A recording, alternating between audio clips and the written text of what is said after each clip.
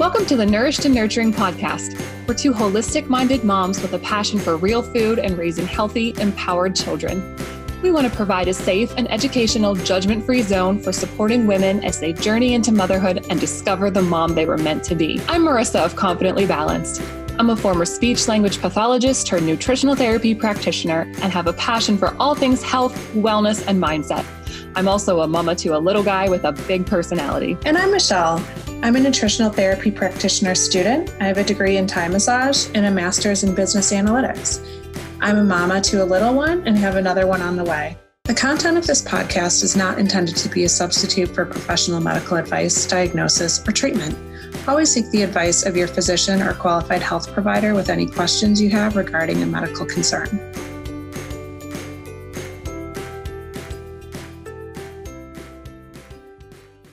Hi, friend. Hi, how's it going? Pretty well. We've had a couple days over here with the mold remediation situation, but it's gone. And I'm not trying to be dramatic, but I sobbed. It is gone for good. It will never come back. They fixed the problem. It's just wild to me that this house has probably been moldy since the 70s when they built it. If the bathroom fan wasn't hooked up and all that's just like going up there, it's crazy. So I'm just trying to trust the process and believe that it's all over and I can start to heal and just close this chapter for good. Yeah, I'm sure you're not mourning the mold leaving you. Not even a little bit. Could not get out of here fast enough. Oh, wow. But how are you? How's things going on your end? I'm super excited to be recording today. Actually, part of the reason I got Invisalign yesterday, so it kind of hurts. And I'm like, well, this is a good excuse to take my trays out for an hour. But yeah, I'm excited about that. But it'll be a process. And then we moved Connor into a toddler bed this weekend. How's that going? We got one on Sunday. Not well. Oh no.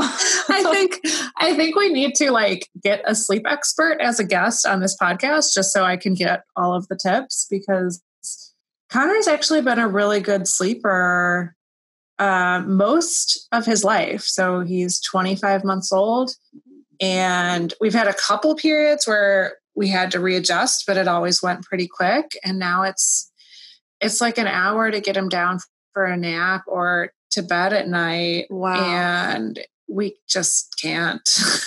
Yeah. So that was our idea, is let's put him in the bed. Let's teach him that, okay, you're in a bed now. You can't crawl out. And so we're trying to figure that out, but it didn't just work on day one. Kind of wish it would be the magic thing, right? It's a little easier because it's not the most comfortable way to lay down in the world, but it's I couldn't do that with him before. So we're trying to spend more time in his bed leading up to bedtime. But yeah, so we're working on that. But it's really something that's just got to change and figure that out. Probably lengthen the bedtime routine. So not super fun. No, I wonder if kids somehow get on this wavelength or something, because I swear I've had 3 or 4 of my friends say bedtime has all of a sudden started to be terrible for their kids. At this age? Yeah. Okay. They're all right around the same age. I don't know if Jonathan was even just asking me yesterday if there was another leap situation, and I'm not sure anymore, but because it's been rough for us too. The developmental leaps to do the Wonder Weeks. I forget what. Yeah, the Wonder Weeks. Yeah. But that was really helpful when he was little. But now that he's 2, I think it's just kind of anybody's guess. I don't know. Well, for us, he started being able to crawl out of his crib, and he thought it was hilarious. So, yeah. So that changed everything. Where he used to be kind of locked in, and he would eventually get himself to sleep. He wouldn't be crying or anything. He'd just kind of talk to himself and go down. Now it's get out of bed, run into mommy and daddy's room, start laughing. And oh my goodness. So if I figure that out, I will let everyone know. But past that. I'm almost at the point of thinking about consulting someone. Might not hurt. No, we did that once. I want to say he was 17 months. Sleep regression. That's what I was trying to There it is. think Yeah. of. Yeah. When they were, yeah. But I don't know if there was one at 17 months, but like he started like waking up in the middle of the night, and he hadn't done that in a long time. He slept through the night really early. And so we consulted somebody about that. And basically we ended up putting him to bed later because we were trying to force him to bed when he wasn't tired. And then he was waking up at like 3 a.m. So that actually fixed it. But now his bedtime is 9. And if it takes an hour to get him to bed, it's just way too late. Yeah. Like last night, I think it was 10:45 before he was down for the night, which, oh my gosh. yeah. So, but this is a new problem. We're just trying to figure it out. Yeah, we're doing Q&A today. Yeah, So, I'm really excited. We have some good questions. I know. Well, yeah, I was going to say, if you didn't listen to the last episode, so that was on the first trimester. So if you skipped it because you weren't pregnant, I think we had some good updates in the beginning. I'd still maybe listen to that, just like what we're doing with the podcast. But it's just so awesome seeing feedback from people now that we're growing a little audience and people are listening. And it's just amazing getting this information out and having people use it. And I do think we got some really good questions from people related to some of the things we talked about in past episodes. So we have a question from Elena. She said, if you're baking, and this has to do with our episode 4 on nutrition basics, where we talked about fat. So some of the dangers of cooking with certain types of fats that turn into trans fats. And so she's asking for specific recommendations about what to use. So she says, if you're baking and a recipe calls for vegetable oil, what would you use instead? If I want to stop using olive oil for cooking in high heat, what kind of oils can you use? Is it just coconut oil and palm oil? And how do you avoid those same kind of trans fats if you're eating out? I know for us, for baking, we use a lot of coconut oil and a lot of butter. Yep. We are a butter family. For as far as olive oil and the high heat situation, same thing as baking. We use a lot of coconut oil and butter. We also use tallow, grass-fed tallow. And I've cooked with duck fat. I don't think I've ever actually cooked with lard, but we have cooked with duck fat before. Okay. Yeah, we use... Your go-to is coconut oil?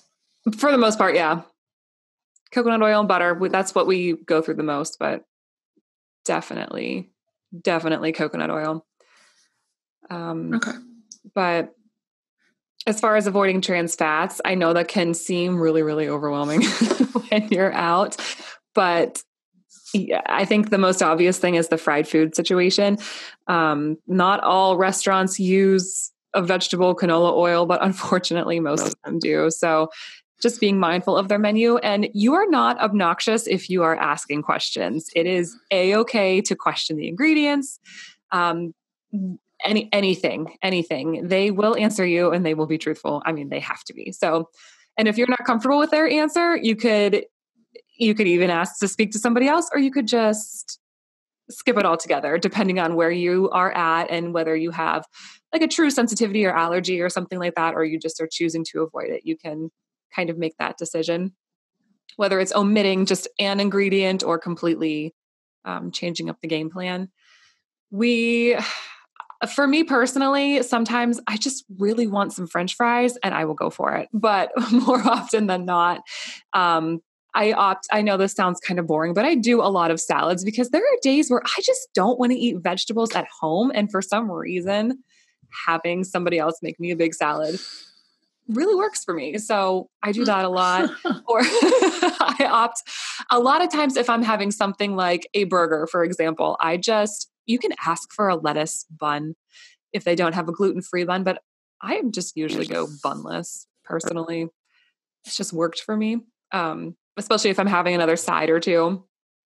But I don't know, Michelle, I don't know if you've used Google Maps to find any like farm to table restaurants or anything like that. Like there's a lot of really awesome, at least, I don't know, I would imagine a lot of places have smaller restaurants that have a lot of like grass fed or farm to table type fare. Have you ever used Google Maps for that? I honestly, that's what I do when I'm traveling. Yeah. I will put either paleo or farm to table or organic. That's all I type. And then you use Google Maps and then see what comes up. Because a lot of the paleo places, if it shows up as that, it tends to be that same kind of thing where they're using meat that wasn't from factory farms, or they might use a better quality fat. I do find that I think even a lot of the farm to table restaurants use the seed oils because it's not something, unless they're specifically putting it on their sign. And I've certainly seen that when I've traveled, but I haven't seen that anywhere near me in the Midwest, where they will say no soy, no canola oil, no, like they'll list all these things and that's their niche. And people know that they're paying for that. So I think a lot of restaurants, if they're just trying to be this like faux healthy farm to table, it's maybe a little bit better, but it still might be organic meat that was from a factory farm, or they're using oils that turn to trans fats because they're not advertising that they're not. But that is something I like to do. And I'm not somebody who's going to completely avoid these things all the time. It's just, it's difficult, but there definitely are places like there's a breakfast place near me. It's an original pancake house, like just a diner, but they cook in butter oil. And that's something that I think people are answering a lot more because food allergies are becoming so prevalent that you ask what something's cooked in and they're prepared to answer. It's not judgy. It's not anything. It's matter of fact, like, here's what we use. And I guess sometimes if I was at a hotel that had an omelet bar, ask what kind of fat are you using? And you can't unsee that bottle they show you. Yeah. If it's something that's a solid and it's not a saturated fat, like some sort of seed oil that was hydrogenated into a solid, that's where you're going to find extremely damaged fats. And that would be my first priority to avoid. So even more than just a vegetable oil that's a liquid, something that was hydrogenated into a solid is something I'd be pretty concerned about. So when I was in that situation, I just bought some olive oil and said, can you cook my food in this? And I haven't done this, but I've heard somebody on cruise ships, like they'd go get butter from a different station on the cruise and then go to the omelet bar and say, can you cook my food in this? And so I know we said, don't cook in olive oil in high heat, and butter is not necessarily the best for really high heat, like stir frying, but something like an omelet, it's definitely a better choice than some of the other choices that are available. Yeah, absolutely. So, but yeah, definitely the amount of time they're cooking it too. Like you said, with the deep frying, it's getting soaked into the food. So what they're doing with like something that's breaded and fried, like a chicken tender or mozzarella stick or something like that, they're putting a batter on that's going to absorb a ton of this oil. So you're getting a ton of that damaged fat in your food, versus if they're putting a little canola oil on a grill top and cooking some vegetables in it, or cooking some cut up chicken, like it's just different with the amount of fat the food is absorbing. So I think that's where you're really getting that difference with the fried food. And then if they cook in better fats, like I'm all for the fries and the fried food and all of it. It's just difficult to find. But I do think asking is a great first step, even if you don't choose not to do it the first time you ask, like just getting that information. I think the navigating when you're eating out can be difficult, and you don't try to make it perfect, but just getting that information, I think, is helpful. Absolutely. Yeah. But yeah, if you can do things like a salad, you're not really getting things that are cooked, or even steamed vegetables, and add your own butter. I guess it's worth mentioning some of the table stuff. I travel a lot for work. So to like in a hotel, like a continental breakfast, look at the butters, because a lot of them will be that butter substitute. Like, I can't believe it's not butter.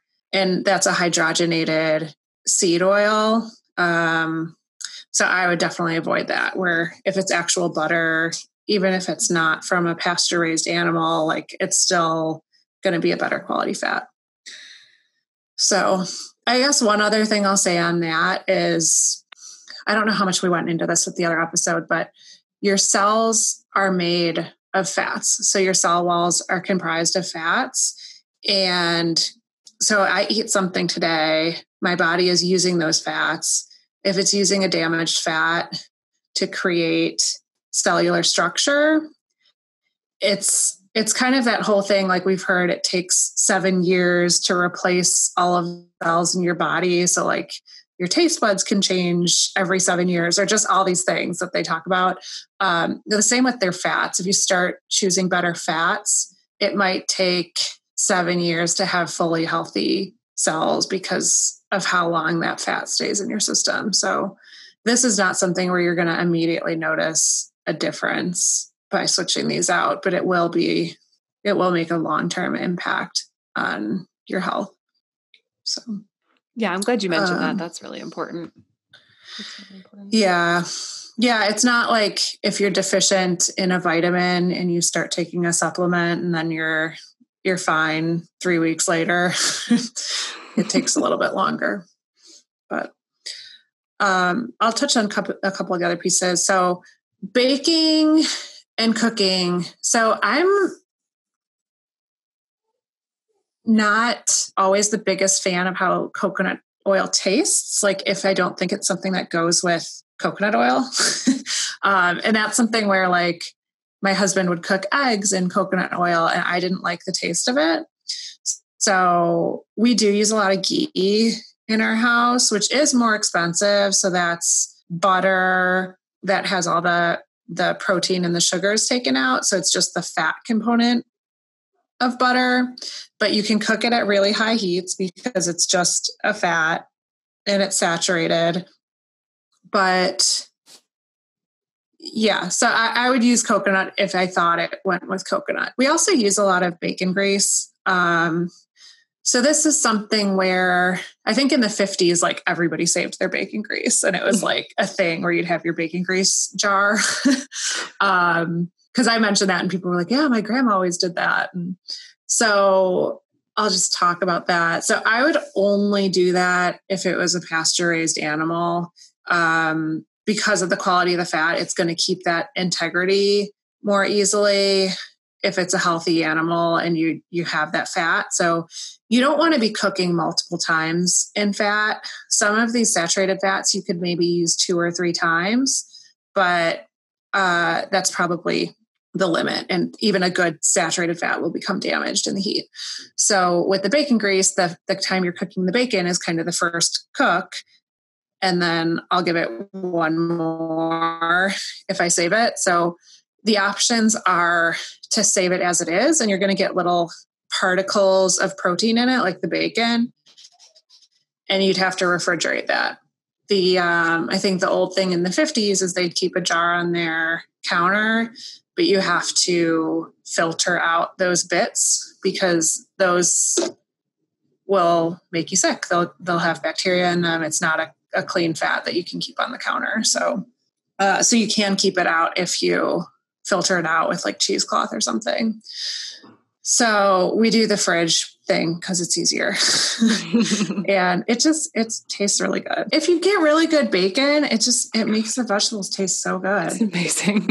So we do a lot of that. So we have bought there's animal fats you can buy. Like you said, I really like the brands Epic or Fatworks. So they have lard, tallow, all the things. And I think it's just the taste for me of the bacon grease, but there's not as much nutrient content in bacon grease as there is in some of these other animal fats. So if you're talking vitamin content, like a lard or a tallow or ghee would be a better choice. So, and then we really like ghee from Fourth and Heart. You can buy it on Amazon or Thrive Market, and they have a lot of different flavors. So there's a vanilla, I think it's just vanilla ghee. And we use it all the time for like sweet potatoes and things like that. And it's so good. And then we also use the garlic if we're doing more of a like savory dish. So, and then baking, either coconut oil or butter. Same rule. If the flavor of coconut goes with what I'm baking, I'll use coconut. If it doesn't, I'll use butter. Okay. Question number 2 is from Chelsea. Do you have any make ahead and freezing tips for starting solids and tips on buying or making your own purees? This is something where I feel like it was really overwhelming for us when we first had a baby that was eating. Like it was exciting at first when it was one meal a day and it was really easy to keep up with. And then when we were having to pack all these meals for grandma's house every day, you want to get a variety of things, but you want to make it easy so that you're not cooking every night to get ready for the next day for the kid, plus all your own stuff. So we did a lot of canned fish, so both salmon and sardines, and he loved these. And it was so easy for us to just send a can, and it would be multiple meals for one can. We also really liked frozen liverwurst from US Wellness Meats is where we ordered it. So they have a few different kinds. I think you've done those too. There's liverwurst, there's head cheese, and then the one with the B that I don't know how to pronounce. Braunschweiger. I'm probably butchering that. That's about what I would have said. I just, not German enough for that, I guess. And we bought seaweed salad that was frozen. That was like, he just loved it. And it's a good source of iodine. So it was easy to just pull a little container of that out and it was ready to go. And then we did do a lot of purees and my husband got super into it.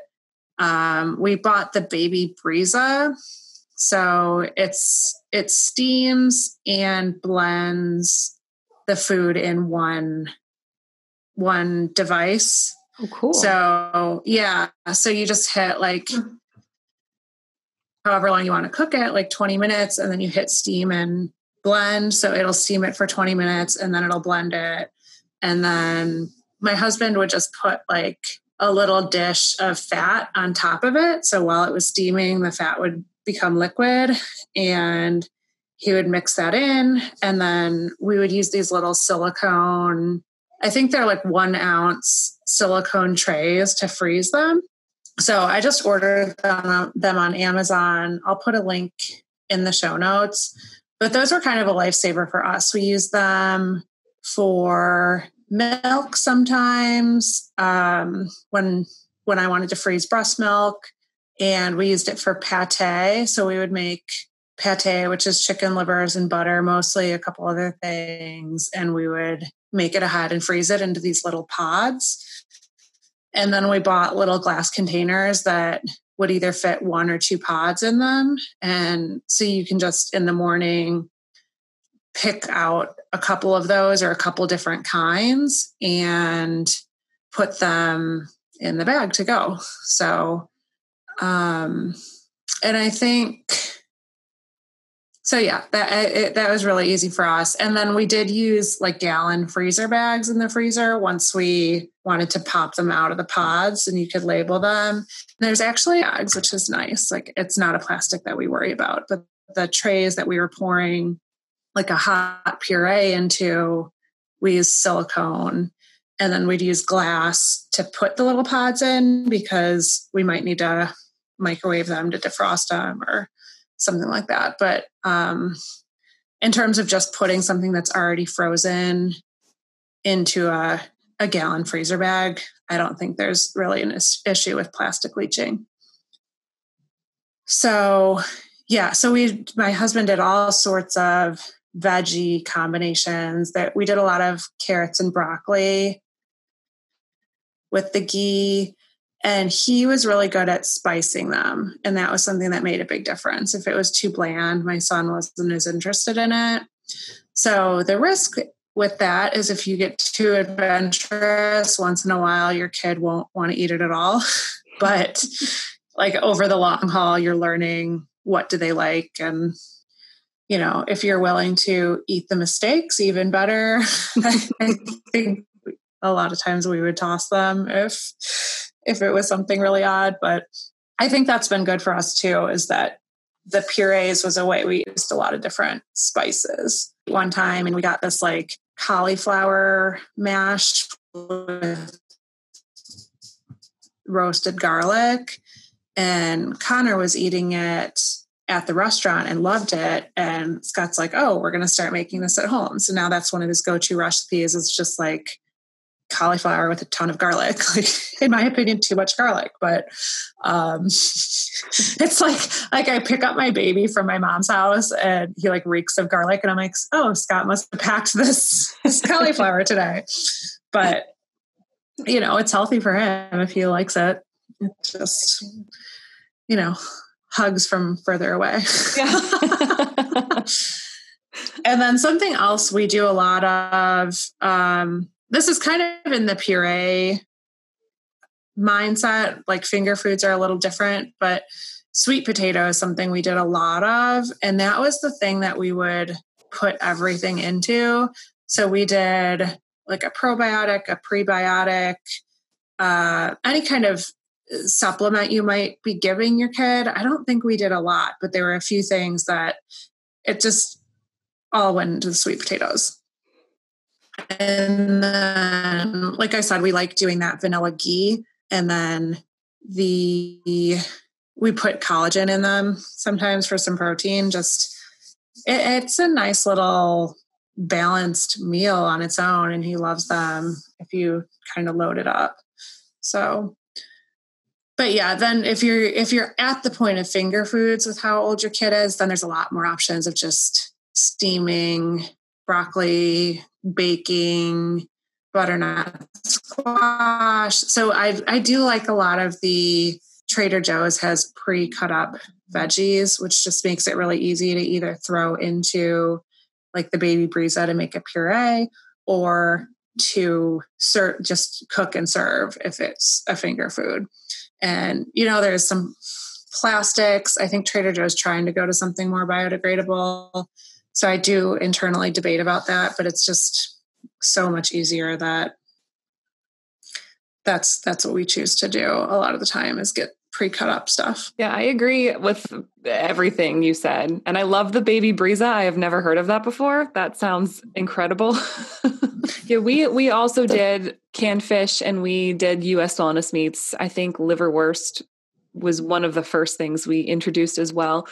I referred to Megan Garcia a lot. I don't know if you've ever looked into any of her stuff, but she is a really good resource on baby's first foods, and she's really into the meaty minerals. So starting with, we did we cooked up some bone marrow and maybe whipped marrow and marrow fritters with a banana or something like that pretty early on. And those went over really, really well.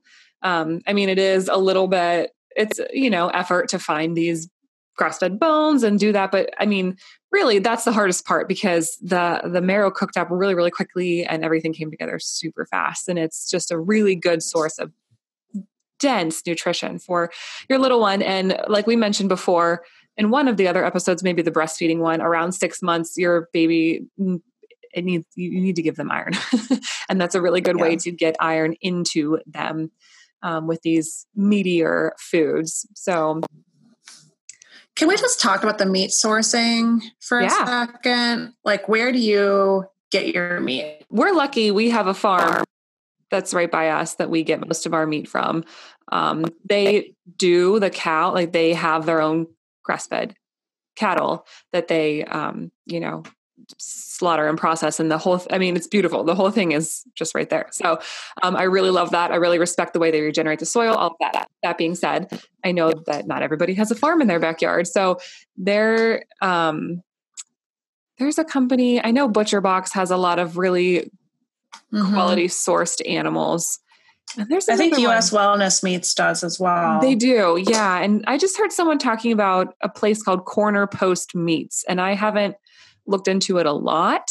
But they do subscription boxes, shipments, and they're really into the soil regeneration and really caring for their animals too. High quality meats. So that might be another option. And from your farm, you're just able to say you want marrow bones, and it's easy. Yep. Yeah. The marrow bones and the banana fritters from Herbie. I changed it a little bit and like added some coconut and like did it a little different, but he loved those. And actually bone marrow, it just turns into like a butter. I think it's one of those intimidating things, but you cook it and you just whip it, and it's basically like butter. Like it's hard in your fridge or it's soft at room temperature. And we would put that in sweet potatoes too, just to give it an extra boost if we had bone marrow made. Because once you make it, at least for me, it's like several servings worth of bone marrow to put in different things, and it lasts in your fridge for a couple weeks. Yeah. It's stretched for sure. And we also did the pate from Megan Garcia. That was her recipe. We loved that. But yeah, just on the meats, I do order from a farm in Indiana. It's called C&D Family Farms, and it's all pasture-raised animals. I don't know that they're fully into the whole sustainability piece with the soil regeneration and all of that. Like, I don't know that they're going that extra mile, but I feel pretty good about it. Like I've gone out and visited and see how see how much land the animals have and what they have access to. So I just wanted to stop there because I feel like some people are like, bone marrow, I'd never do that. But I know once you put your mind into finding the right marrow bones, and then it's like so easy. Yeah, it really is. And I know a lot of the stuff that we talk about, at least people that friends and family they've said, why would you feed your kid that? The sardines and the liverwurst and the marrow. And it's like, well, listen to our toddler. It's just that really wholesome source of bioavailable nutrients that just, it fit right into what we believed and all of that. So it was worth it to seek out for us, for sure. We also, pretty much, Michelle, everything that you said, we did a lot of the sweet potato situation. We also added collagen and a fat to that. We added our son, basically everything we ate from the time he was 6 months old, he's eaten too. So we did a lot of soups with just a bunch of veggies, pastured chicken, and I would always add extra fat to his, and he just had that pureed. And again, like what you said with the seasonings, that's where we got to play a lot. And to this day, he eats what we eat. Last night we had this harvest pork, like sheet pan situation, and he's inhaling it and asking for seconds. And it's just really cool to see. So we've been pretty fortunate in that regard, but we did a lot of that, like the soups, the stews, and just made a couple batches, blended it up and froze it. We also used those, if they're the same ones that I'm thinking of, those little silicone, trays, molds, whatever. Yeah. We love those too. And to your point, we just did a lot of nutrient variability in the purees. Whether they were the fruit ones, we always added a bunch of fat to that, and collagen, mostly with the fruit ones. We did just some vegetables, and then just a lot of soups. I don't know. We did a lot of soups at the beginning, and it was just easy to make a huge batch and blend up half of it and stick it in the freezer in little pucks or discs or whatever and save them. So like a creamy soup, not like a stew, like not with stuff in it. We would do both, honestly. Okay.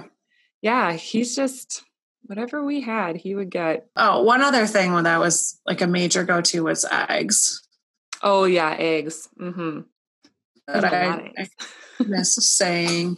But we did, when he was really little, we would do just the yolk because it just has more nutrients in it. Like they need the vitamins and the fat more than they need the protein.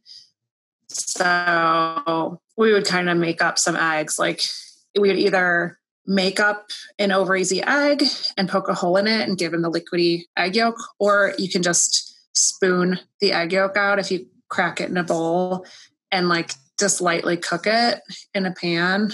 That's what we were doing at first until we discovered the much easier way of just cooking the whole egg and then yeah.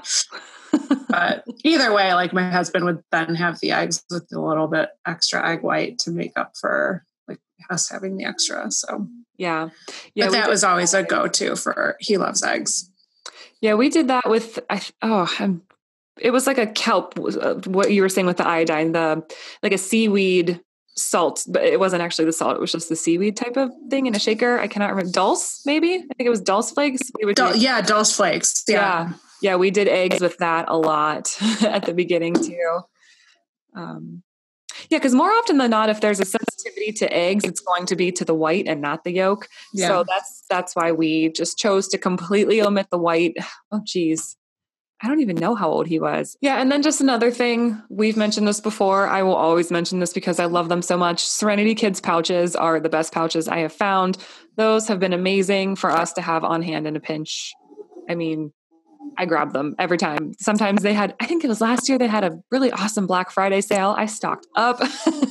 They're just fantastic. So yeah. Easy to throw in a bag and have with you for the dreaded car situation or something in a store, whatever the case may be. Our next question is from Brittany. Any other snack ideas that aren't just carbs?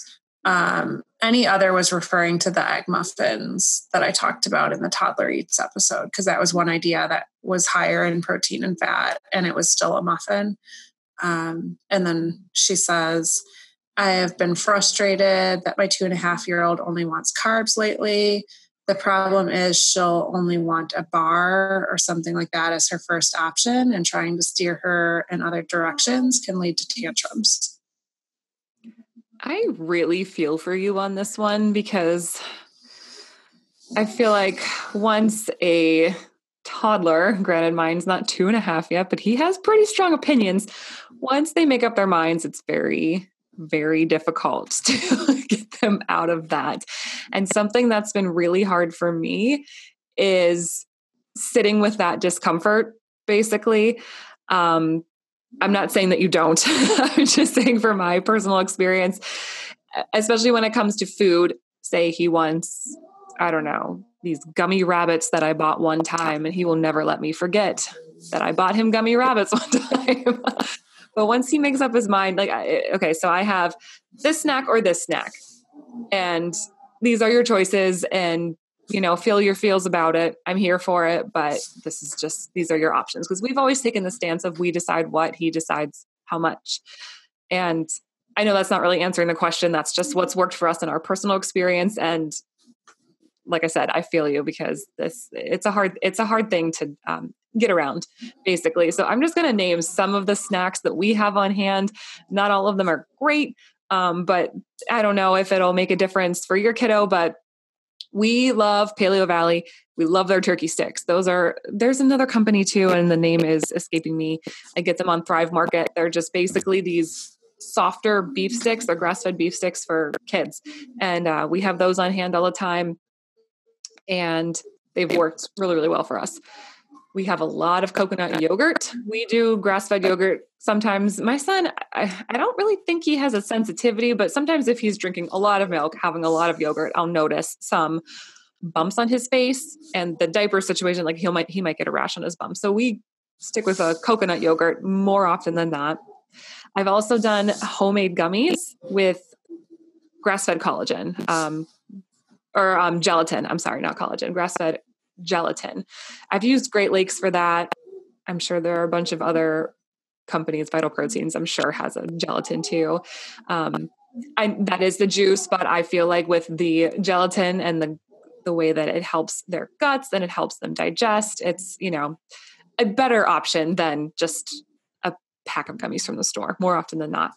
We have also done homemade fat balls basically, or energy balls, something with like a coconut oil or nut butter, coconut on the outside. I'm trying to think of there's a bunch of recipes that we've used. I can find them and we can link to them if you'd like.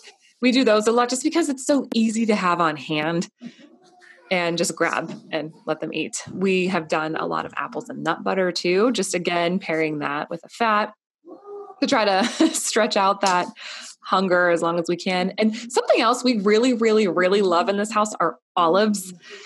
My son could eat a whole entire jar of olives in a sitting. Those have just been great, again, to just have on hand. And freeze-dried fruit. I know Trader Joe's has this.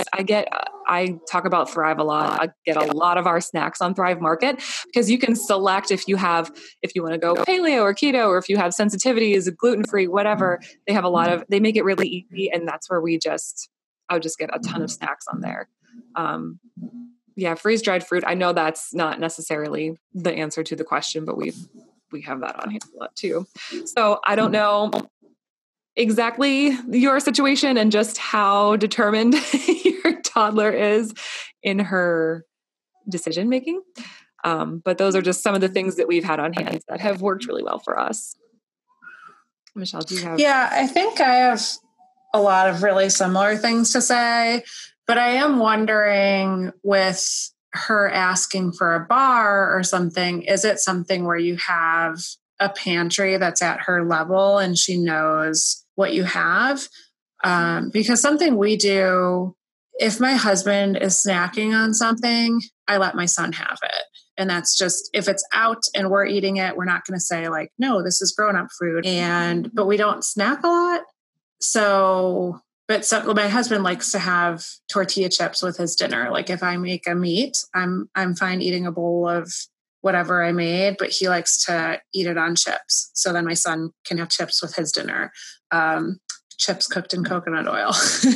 But yeah, that's just something we do. So sometimes I tell my husband like, hey, I'd prefer if you didn't have that around Connor, because that's the rule we've made. There is a cabinet that we have that has some chips. So it's like a Jackson's Honest chips that are cooked in coconut oil. And that is a snack we let him have sometimes. Or like Simple Mills crackers. Usually that is a carby snack, but that's something that we might do with a meal where he can have some crackers. So there is a cabinet, but it's above the oven. So it's really high up. And if he points to it and says chips, usually our response is that we're out. Oh, we don't, chips all gone. And I guess would steer him towards something else. So that's what I don't know. Cause I know a lot of people have pantries where the kids can see everything that's available. And then I think that would be a lot harder. So that's just what we do. I don't know.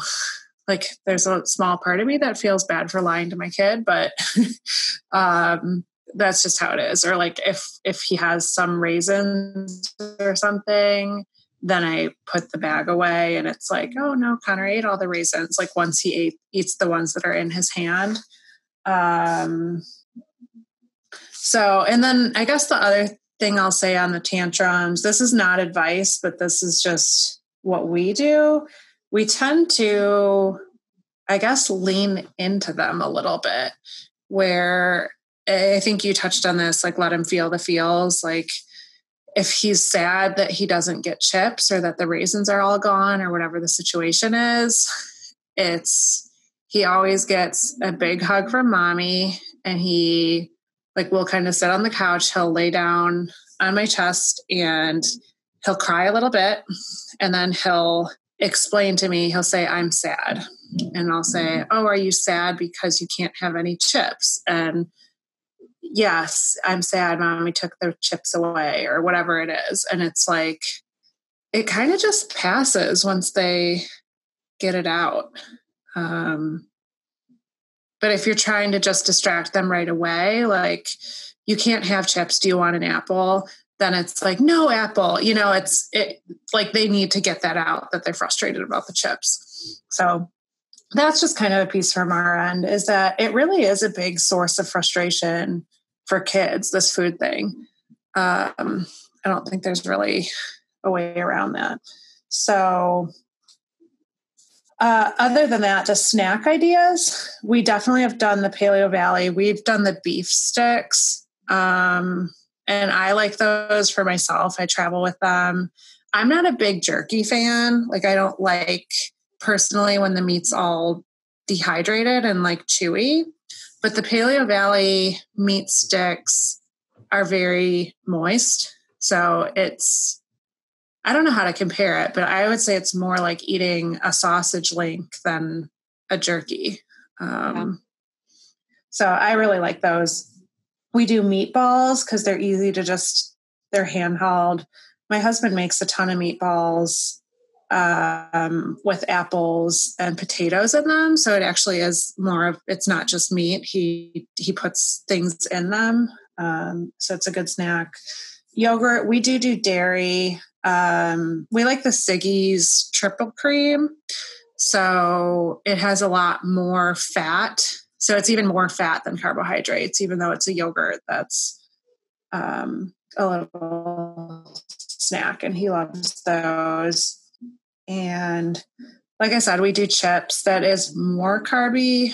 There's some fat, and if it's cooked in coconut oil, it's okay. But that is more of that wouldn't necessarily be our go-to. It would be more of a treat, but I really like them too. Like I like the sweet potato chips with the Kite Hill, like the almond cream cheese. Oh my gosh. So I've been snacking more than I'm pregnant. Like it's like if I'm working from home, it's like I like snacking more than actually having a meal, which is not great. But so that's something I like to have. But then almond butter, he will eat that right out of the jar now. Like he really likes it, which he did not for a while. So, and there's even like different flavors of those. We do the Justin's almond butter, but sometimes I'll put some raisins on top of the almond butter on the spoon, but it's usually kind of just like he wants a spoonful of it kind of thing, which is kind of funny.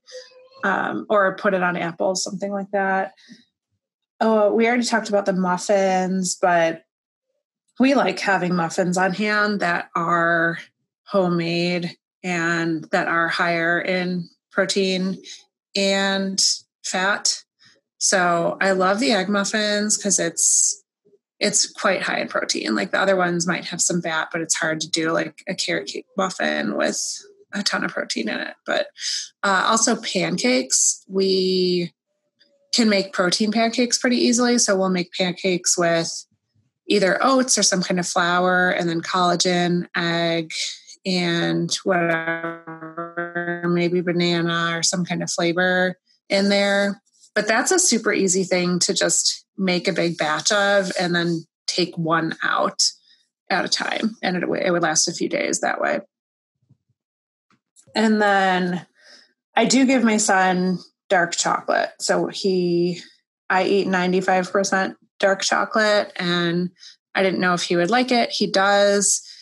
I looked into the caffeine. It's quite small compared to coffee.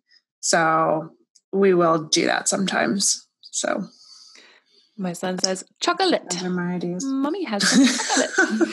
Yes. And I wish I could make him say that like that forever. Oh, but he loves it too. We do a lot of that. You were talking about Siggi's, and it made me flash back to when I was super pregnant.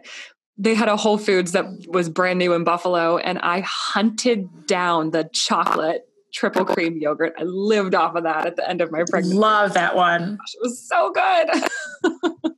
Yeah, it's so good. And it tastes like it would be more sugary, but it's just not. It's amazing. So question number 4 is from Kate. Do you have any tips for limiting chemicals in the home during pregnancy? I want to avoid harsh cleaning products and putting chemicals on my skin. So yes, I'm pregnant, and this is something I think you're just naturally a lot more cognizant of when you're pregnant. Like it's easier to not care when it's not another baby or another human that's also getting all this stuff. So this is something I've definitely been trying to change in my home. I'll just give a couple quick recommendations. I do really like Norwex. Have you tried that? I love Norwex. That's all I use to clean my house. Mm-hmm. Okay. So it's basically these cloths that have metal in them, and then you just use water. So what we do is I have like one of the, those like tea kettles that are electric that you just heat, like basically boil water, and I pour that along my counters or my floors before using the Norwex so that it's really hot water. And I feel like that cleans really well. Like rather than using like warm water from the sink, I feel like the hot water really makes it like you're killing what you need to kill, and you just have to wipe it up with a cloth. So I found that to be really easy for us. They also make wool balls for instead of dryer sheets, because there's a lot of chemicals in dryer sheets. Yeah, and they make a laundry detergent that's pretty clean. So I really like Norwex. We'll link to that. And yeah, if I'm like cleaning my toilet, I'm not as worried about using a chemical for as often as I clean my toilets for a limited space. But for most of the stuff, you really don't need to kill 99.99% of bacteria to have a clean house. So that's something we love, or I love. Sounds like you do too. And for skincare, so if you're talking about like the cosmetic industry or, hair, beauty, any of that, I think the most important things to prioritize are anything that you inhale or anything you ingest. So that would be something like a lipstick where you end up eating a lot of it. If it's something you're putting onto your skin, like you do still want to be careful about that. And I'll get to that in a minute, but your skin does have a better defense system than something getting into your mouth or breathing it. So that's something where we get back to the home stuff. You really don't want to be near a ton of bleach or paint fumes because your lungs don't have as strong of a defense system as your skin does. So things like hairspray or powders, if you use a powder foundation, you end up breathing that in. So these are things that I would prioritize first with personal care. And then second, I would say anything that you're rubbing into your skin that stays on there. And the larger portion of your skin you're putting it on, or the more frequent, that's where I would prioritize that. So if you're a body lotion person, I would probably look at that first. I don't use body lotion every day. So like my moisturizer and my foundation were some of the first things I changed, because it's something that you're putting on your skin and leaving there versus like something you're putting on and washing off right away. So those are kind of my thoughts. So we haven't, I don't think, talked about this on the podcast, but we're both consultants with Beautycounter. I think they're just doing amazing things. Like everything they make is safe for pregnancy, and they're making really high performing products. Another brand I like is Primally Pure. I think they have a lot of great stuff. They don't necessarily have a full line of products like Beautycounter does, but there's a few things from Primally Pure I really like that Beautycounter doesn't have, like deodorant. I use their dry shampoo. And I really like, I don't know if you've used this brand, but this everything spray with magnesium.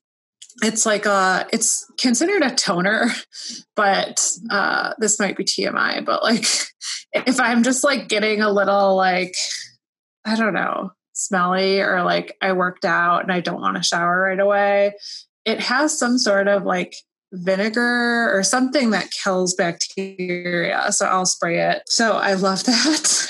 I think everybody needs the everything spray, truly. Okay, you've done it too. Oh my gosh. Because it's like, yeah, I don't want to be like, yeah, I never shower, but it's just amazing. And then for Beautycounter, I do use their hair products. They don't have like a hairspray or anything like that, but they have shampoo, conditioner, which I love. And then I use pretty much everything for my body care, skincare, and cosmetics from Beautycounter. So it's just nice to find these brands that are doing something right in terms of protecting consumers from what's out there in the chemicals, but also that they're being responsible from a sustainability perspective. And I really think it's a great company. And I think Norwex is doing the same. Like they're really trying to educate people with what they're putting out there, like they have metal straws that they sell and they're trying to educate on the impact of using all these plastic straws. And so I think companies that are doing that, I just love supporting them. So, but there's definitely other brands out there. I kind of went, when I first started with the natural products, like went all the way to like, I'm just going to use coconut oil for everything. And that is not a high performing product. So it might work, but if you're looking at anything like anti-aging or care about correcting skin imbalances, it's just not going to get you there. So that's my personal opinion. Yeah. So, yeah, I am completely on the same page as you. I know when I was pregnant and started to learn the information about the lack of transparency and regulation in the personal care industry, I already had anxiety, so this didn't help the situation. I just felt like I had to replace everything at one time, and that's not budget friendly. That's not, don't do that. Don't be like me. You don't have to this isn't an all or nothing situation, right? Like start slow, make small changes, what you can do within your budget and what is reasonable for your life. I completely agree about the inhaling products. I always tell people, what do you use the most? Start there. Lip products were huge for me. I'm a huge chapstick person, and I use Primally Pure's chapstick. It's the best. My lips are always so soft. And Beautycounter has one that I really like before bed. It's in a little pot situation. We love the peppermint one, but I love them. Fatco is another company, and I think you might be able to get them at Target now and on Thrive. They have pretty clean ingredients. They're pretty transparent with everything. And that's just another great example. But I do, like you said, Michelle, most of my stuff, honestly, that the makeup that I have and the skincare products that I use are from Beautycounter as well. It's just worked really well for my skin. They perform the best, and that's just what I'm after. I'm at a point in my life where I'm willing to pay a little more for things that stretch and that, are safe for me. My son gets into my makeup bag often, and I really like knowing that everything in there now, like I've been doing this for a few years. So like at this point, most of my stuff within reason is our cleaner products. So I feel good about that. And really, like you said, really grateful for companies that are walking the walk, and it's good to see. A good resource that I use often and I refer a lot of people to is the EWG. I think you might be able to scan in your products, but you can type them in and they give you basically a rating of, I don't know if it's 1 to 10 or 0 to 10, but 10 being the most toxic, 1 or 0 being the least. And they break down the ingredients in them and what is the most toxic ingredient and why. And it's just a really great visual. And that helped me with what products to swap and when. I think that's a great resource. Branch Basics is a really good company that I've used them once, but they are a good company for cleaning products. Now I'm mostly in the Norwex camp. It's just so much easier for me. Like Michelle was saying, it's just great to just have that cloth and go. We also do glass storage containers and stainless steel. Everything that you said completely. If you are a fragrance person, I know some people in my family are big fragrance people. They love perfume. There's a company called Fleur PHLUR. That is, they have samples that you can have, and I love the scent Amaline. I've stepped so far away from scents that even the clean ones kind of they give me a little bit of a headache. Like I can't walk down the detergent aisle in the store anymore without just wanting, my head wants to explode. But Fleur is pretty good. I've also heard really good things about Henry Rose. They are ingredient transparent as well. And I'm sure there's more that I have to say about this. We kind of swap between the Beautycounter line, like the Nourishing or the Daily line. I think it's the Daily line, and Acure. We use Acure sometimes too. And I've actually really been liking that just for now. And we just share it. So it's nice to just buy one thing of shampoo, one thing of conditioner, and just share it instead of both of us having our own thing. So it just saves us money too in the long run. So those are all the questions we have for this week. Thanks to everyone who sent them in. This was a fun episode to cover a variety of topics, but keep sending in your questions to nourishedandnurturing@gmail.com. And we will do another one of these soon. And we will talk to you next week. Bye.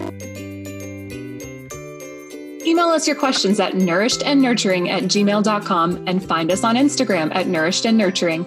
You can find more from me, Marissa, at confidentlybalanced.com. And you can find more from me, Michelle, on Instagram at Michelle Taggy. Please subscribe, rate, and review our podcast if you liked what you heard, and share it with a friend. We look forward to talking to you next week.